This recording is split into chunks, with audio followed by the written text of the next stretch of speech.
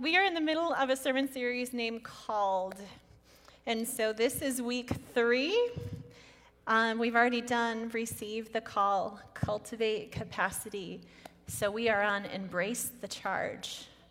Who of you has ever been blessed by another? I know that's a blanket statement. See, I better just not step up there. I better just stay back here. So you've been blessed by someone else, right? Something that they did, something that they said, some way that you've been seen, some tangible way that they were there for you and provided for you, right? Guess where our sermon is today, guys? Guess why I'm wearing a t-shirt today, guys? We're going to be the church. And so, embrace the charge. I've been told by a certain someone in this room that I radiate evangelism. It just kind of pours out of my soul. There's not much I can do about it. There's this song that says, "Let me tell you about my Jesus." It's like, you know how many times that thing has been blasted to all ridiculous frequencies in my vehicle. Because I get excited. I want people to meet him. I need people to meet him. He is just amazing. And what he's done for me, I know they can do for them. So I get really excited about sharing my Jesus. I like to cheer them on in their race, on their journey towards him. And it brings me so much joy. It lifts my soul. So next time you hear that song, "Let me tell you about my Jesus," that's my jam. We got this. So we are all called in some way by God to use the gifts that he's given us. It's not an obligation. It's who we are. God called me to be an evangelist. I'm going to go tell people about Jesus. Does that look a certain way each and every time? No, it's different every time. And usually there's an open door there. But life in Christ by nature involves engagement in ministry, both inside and outside the walls. Now, I'm going to pause for a second. It's not scripted. But I see amazing faces out here, and you all are intelligent, so you're going to help me today. We're going to do this like classroom style. Can you, by a raise of hands, name some things inside the church that you can do to use the gift that God gave you? Yes, that is definitely one. Donating, yep. Who else? Christy. Serving in children's ministry. I love your gift. Security team. Beautiful gift. Who else has got one we can do? What has God given you? Kim. Speak the word of God to the people, right? So all of these things are a balance that's needed for the church, right? He didn't just give us a whole bunch of preachers. He didn't give us all the security people. He gave us everything that we need. Everything is in this room, right? But it takes all of us embracing that call, embracing the charge. So if somebody's sitting on the sidelines, think about it like a sports team. If you've got a team of folks and nobody's covering second base, what's going to happen? So embracing the charge, that's what we're doing. My last name is a little ironic. I was told to use it in the sermon. So for those of you that have been around, if you know me well enough, my last name is Carpenter. I was raised in a family of carpenters by trade, so running around construction sites and getting all messy and covered in sawdust. I love to swing a hammer. If I'm stressed out, give me a drill, I'm going to go fix something. Like, that's just me. That's who I am. I love to use my hands. And so it was ironic that I also married into a family who happened to have the name Carpenter. And it's also my favorite thing to do. So there's my name. A few years back, my husband and I went on a trip. And that's the pictures you see up there right now. And this is going to sound crazy. But have you ever been ridiculously hot and sweaty? I mean, just gross. Gross hot. You're exhausted. Every muscle, every bone in your body is just done. You just can't wait to get a hot shower. But wait, it's hurricane, so there's not really a hot shower. Anyhow, but can you imagine several days in a row of being in that state but being so full of joy that you can't contain yourself and you're still dancing. This lady up here, she has a place in my heart that will always be there. She was a superintendent for a university, and she had recently lost her husband, and then Hurricane Harvey took her house. And so we sat there for a while, and with this nice lady, she opened up some boxes that they were totes, but they were now swimming totes, full of every degree, every award, every precious picture of her husband, all the things in this box floating in water. And even though there was a part of me that knew that everything in there was now just gone, it meant something to her. So it meant for me that God asked me to sit there on the lawn with towels and just start trying to save whatever we could save. And even though I knew it was a lost cause, to her it meant the world. And it was just something tangible that I could do. Isn't it crazy how sometimes doing something for somebody else benefits you? You've all experienced that. I'm seeing a lot of head nods. Yes, for sure. I mean, my husband will tell you, like, the story of his first time serving with kids. It was in basketball, and he's like, yeah, we're going to go help out some kids, blah, blah. And then how many times he came home and he's like, man, I never realized what impact it would have on me. And that's just how serving goes. That's how living in your call, embracing your call feels. Because when you're doing what God designed you to do, is there any other better place? Is there any better place? Lord, you got this. You're not even using my notes.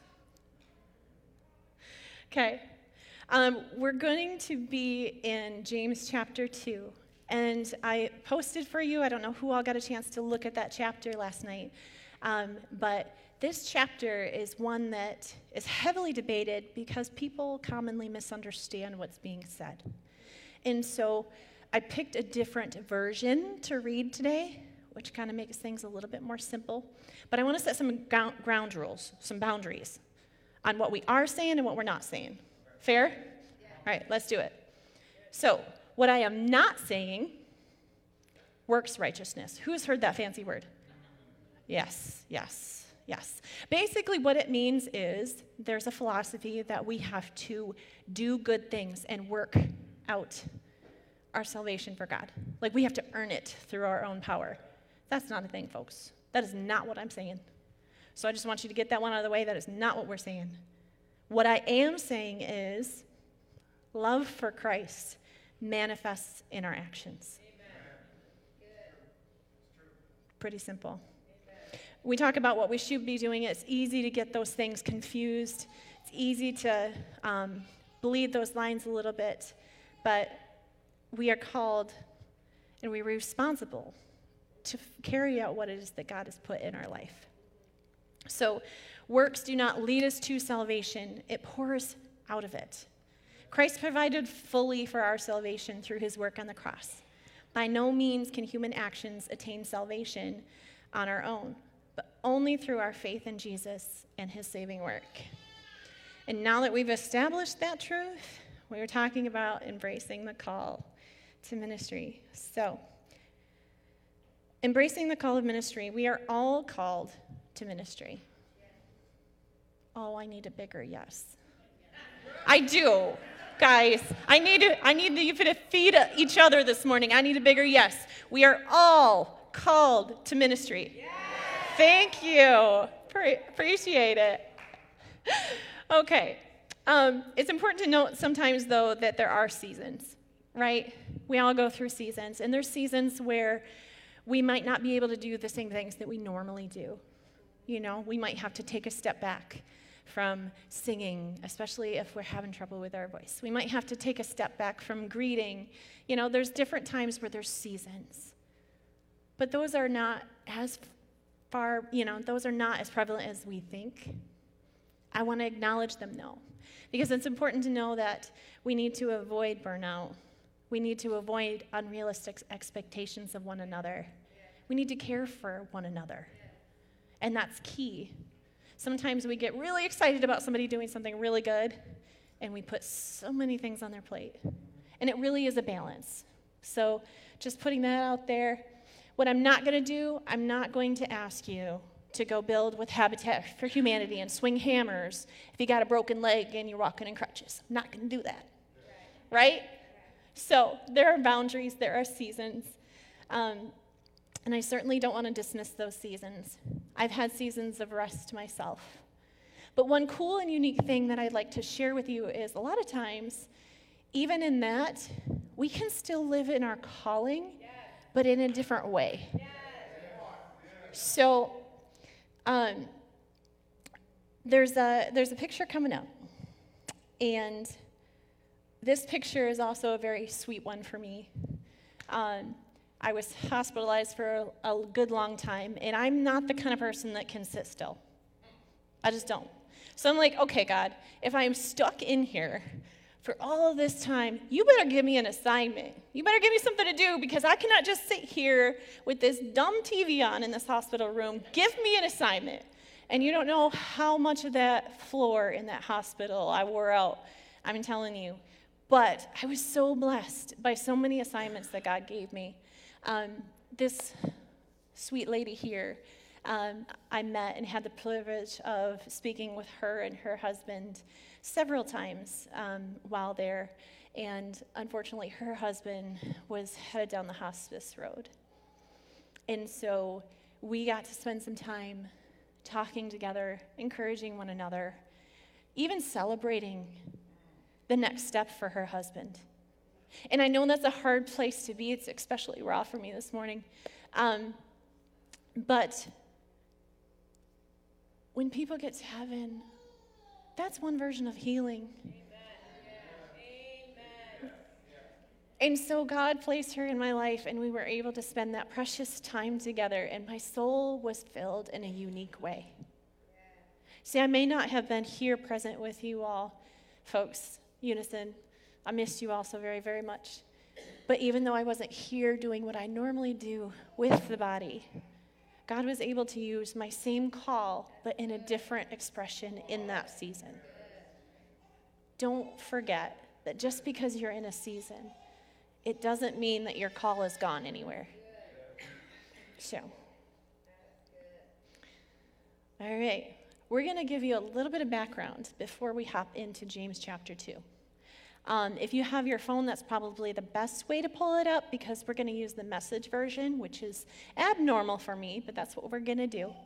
And it will be in James 2, 14 through 26. I love James. He has the tendency to hold us accountable on stuff. He doesn't sugarcoat it. He doesn't try to watch out for our feelings. Nope. No, James rips the Band-Aid off, and he says, look here. That's what James does. And so he is talking to them about faith, and it's specifically about true faith.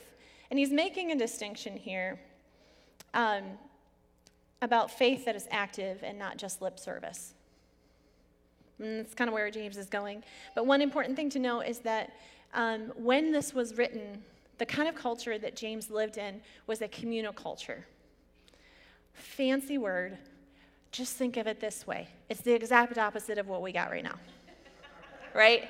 We're all concerned about what I'm going to get next. What you going to do for me? Right? How is this new government law going to affect me? It's an individualized culture. But turn that on its head for a minute, and you'll understand a little bit more about communal culture. It was widely understood that there was deity. That was like, it wasn't even questioned. It was just taken for granted. Everybody knows that somebody created this thing, and we all got to be on our best behavior so that we get God's good favor. It was just kind of how that was understood, right? And if you're over here messing around, messing things up, knocking people's houses over, you're going to get kicked out, man, because it's the good of the community. That was the focus, right? So, in thinking about that, the way that you act, your sinful nature, your purity, your holiness, has an effect on the whole community. If you all as a community were in good standing with God, guess who is winning the war every spring? Right? But if we're over here sinning and doing the things that God told us not to do, sometimes that war was tilted. And you can read that all through the Old Testament especially. So James urges his readers to actually be what they claim to be. Enough lip service. James wants them to be what they claim to be. This is accomplished by doing God's will. Serving the God who cares for the orphans and the widows means cherishing all people. Did God call you to be a prophet? Be a prophet. Amen. Did God call you to heal? Heal. Amen. Did God call you to visit the sick? Go and visit them. Amen. Did he call you to encourage those who are wrongfully incarcerated? Yep. Did he build you to be somebody that could bless someone else with your hands? Then do it. Amen. You see, we are in a community right now that has lots of needs. There's, of course, always needs in the church. We have children's ministry, we have hospitality, we have prayer team. There are so many gifts that we need to use here in the church. But I think one thing about COVID that has made us really, really shy, folks, is that we have a hard time getting back outside the walls. Meanwhile, we have this housing crisis and families who have never experienced it before who are experiencing homelessness because rent last month was this much, but the new owner just jacked it to this much. This is a real thing, guys. It is really happening. There are kids who have broken homes that need mentors, someone to talk to them after school and encourage them through some things. There are families that are choosing between putting food on the table or keeping the lights on. We need to get back out there and be the church. We don't want them to see us as closed doors. We need them to see us as what God intended this to be. The love in this world. Let me tell you guys, they should see when they drive past this corner, this should be a beacon. They should know, not just because of the physical building, but because of the people inside it who love externally. God uses people to love people. He doesn't just do it himself.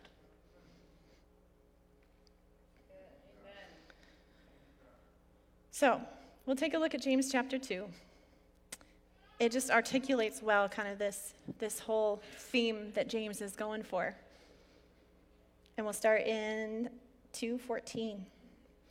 Dear friends, do you think you will get anywhere in this if you learn all the right words but never do anything? Does merely talking about faith indicate that a person has it? For instance, you come upon an old friend dressed in rags and half-starved and say, "Good morning, friend. Be clothed in Christ. Be filled with the Holy Spirit," and then walk away without providing as much as a coat or a cup of soup. Where does that get you? Isn't it obvious that God talk without God acts is outrageously nonsense? I'm telling you, he's ripping that Band-Aid off, guys. Woo! I can already hear one of you agreeing and saying, "Okay, that sounds good. You take care of the faith department, and I'll go over here and handle the works department." Not so fast. You can no more show me your works apart from your faith than I can show you my faith apart from my works. Faith and works, works and faith fit together hand in glove. Do I hear you professing to believe in the one and only God, but then observe you complacently sitting back as if you had done something wonderful? That's just great. Demons do that. But what good does it do them? Use your heads. Do you suppose for a minute that you can cut faith and works in two and not end up with a corpse on your hands? I'm telling you, he's not gentle. Wasn't your ancestor Abraham made right with God by works? When he placed his son Isaac on the sacrificial altar, isn't it obvious that faith and works are yoked together? that faith expresses itself in works. I have to repeat that one. Faith expresses itself in works. That the works are works of faith. A full meaning of believe in the scripture sentence, Abraham believed God and was set right with God, includes his action. It's that weave of believing and acting that got Abraham named God's friend. Amen. Is it not evident that a person is made right with God, not by a barren faith, but by faith fruitful in works? And the same with Rahab, the Jericho harlot. Wasn't her action in hiding God's spies and helping them escape that seamless unity of believing and doing what counted with God? That very moment that you separate the body from spirit, you end up with a corpse. Separate faith and works, and you get the same thing, a corpse. I'm going to pause for a minute, because that was a lot. See, there is this special connection between authentic faith that so much so can't help but pour out. And I'll ask a rhetorical question here. If it's not pouring out, is it in your soul or is it head knowledge? See, James is comparing between the unmet needs of the hungry person and the empty claims of faith. James's argument is that just as mere words, expressions of sentiment, no matter how sincere, cannot meet the need of the naked and hungry. Faith that is unaccompanied by tangible evidence of its reality will ultimately prove inadequate. The divorce of belief from doing, religion from ethics, faith from deeds has more become a barrier to God's intentions. So faith, when it makes it from our head into our soul, it cannot help but overflow into action.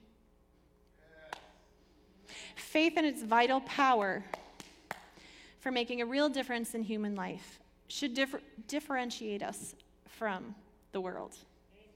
Now, I know you can think about a verse that Jesus said. It's in John 13:35, and it says, "By this all men will know that you are my disciples, if you love one another." See, how can we do that if we say, be healed in Christ, but we don't give them a cup of soup, folks? Because sometimes our intentions with our sincere words are good, but sometimes those intentions overlook the tangible need that's right in front of us. And I know it's not always on purpose, I understand that. But often the door to planting seeds is first meeting a tangible need. Right? Because let me ask you something. When somebody meets your tangible need, what happens? We had, and I don't know if I shared this or not before, but we had a couple of kids that were hanging out at the bus stop, and it was raining, and so I started looking at my back seat, do I have an umbrella I could give them, whatever? God's like, no, you don't need the umbrella. You're going to take them home. I looked at my watch, and if he knew what I was doing, he's like, it does not matter if you're late. You're going to take my kids home. I'm like, okay, God, let's do it. And so I pull up to the bus stop, and sure enough, they had gotten out of school early and needed a ride home. Couldn't get a hold of Grandma. So here I was with 2 kids in hoodies, hanging out in my car in the middle of the rain, and we took them home. And you know what they said? They said, you didn't have to do that, but you chose to. Amen. And guess what? They were curious why. Amen. Did you just see the door open? Yes. Speak, evangelist. Oh, Mom. But that door wouldn't have been open had I not followed through on what God said and met a tangible need. I'm all over the place today, guys. We'll get there. I love for the Lord should inspire us to put his love into action in the world. It's not the key to our salvation. Jesus already did that. He already accomplished what he had to do, and all we had to do was accept it. Now that we've accepted it, the joy that's in our soul, the love for our Father, should pour out. Your soul can't help but overflow into action, right? We should be motivated to do something, to offer a cup of soup. Our actions have a way of demonstrating what we truly believe. Who believes that? Yep. When was the last time that you questioned whether or not you were called to do something? I know I'm guilty. I know I am. The other day I was in the grocery store and I had something I had to return, and so I returned it and the woman handed me back cash, and I'm like, this is weird. I don't normally carry cash. I'll tell you what. You know what he did? No sooner did I start pulling out of that parking lot than there is a downtrodden person on the corner with a sign, and I feel this tug. I felt that tug, and I'm like, I see what you did there, Spirit. I got you. I think sometimes, I know I am guilty sometimes, but sometimes I think we overthink whether or not God's asking us to do something. Oh my goodness, just step out in faith. You know he's doing it. Anyway. Yep. So there's this song, and many of you may know it, but the writer of the song has this moment, and he's super frustrated with everything that's broken in the world, and he's naming them off. And then out of nowhere, he's like, God, why don't you do something? Do you know what he replies? Who knows it? He says, I did. I created you. Right? I think so many times we get in that space, don't we? We're like, dude, God, don't you see what's going on? Where are you? Hey, boo, he created you. Like, go fix it. Go help build some houses with Family Promise. Go serve some kids who need some backpacks. Like, this is what we are here for, folks. We are called to be God's hands and feet in the world, and our actions should be an outpouring of love for the Father. That outpouring of love as we meet the practical needs of others often finds itself opening the door to reach others for Christ. Embrace your calling. You see, you can't go and preach to somebody if you haven't first met that need, and I think we talked about that a little bit, because they feel God's love through our actions, and it's contagious. They can't help be drawn to it. So, as we wrap up with reflection and action, I have a couple of questions for you, and I want you to sit there for a minute. Before we move, I know the day is waiting, I understand, but Jesus is still here, and I'm still going to hang out with him. Amen. So, what I want to challenge you to do is to take a few minutes with these questions, and I want you to pray about them and ask God what he has to say about it. How has your life's actions demonstrated your faith? Because yes, there's a huge amount of convicting in this passage, I understand. But there's also so many reasons to celebrate. How many times have you all loved on one another? How many times I hear stories of you loving on someone outside the walls? There's also a reason to celebrate. How has your life's actions demonstrated your faith? So celebrate the wins. Be convicted, but also be encouraged with when we haven't. And then, what might God be calling you to get up and do? Is there something on your heart? Is there something that you were doing that you kind of pulled back a little bit and you know that you need to re-engage? Or has the way that God is asking you to fill your call changed? All of the above can be true, right? So I'm going to give you a few minutes. I'm going to let you pray about that, and then we will come and pray back together. Dear Heavenly Father, I thank you so much for the way that your Spirit has been here among us today. I thank you for both celebrations and holy convictions, God. And I pray that you will continue to speak to us, that you will continue to tell us about the call that you have on our life. Because you've called us all to ministry. Whether that ministry is inside the wall, whether that is outside the wall, whether it's in the workplace, God, every single interaction in our lives you have ordained on purpose, God. And help us to see people in those moments. When we look up, do we see the expression on the face of the stranger? Are we willing, when the Spirit convicts us, God, to reach out and touch that person, to offer a word of prayer? Do we have that courage to walk when you've called us, God? See, I pray that you will help us to not sit on the sidelines, God. Where we have been crushed in spirit, where we have been afraid.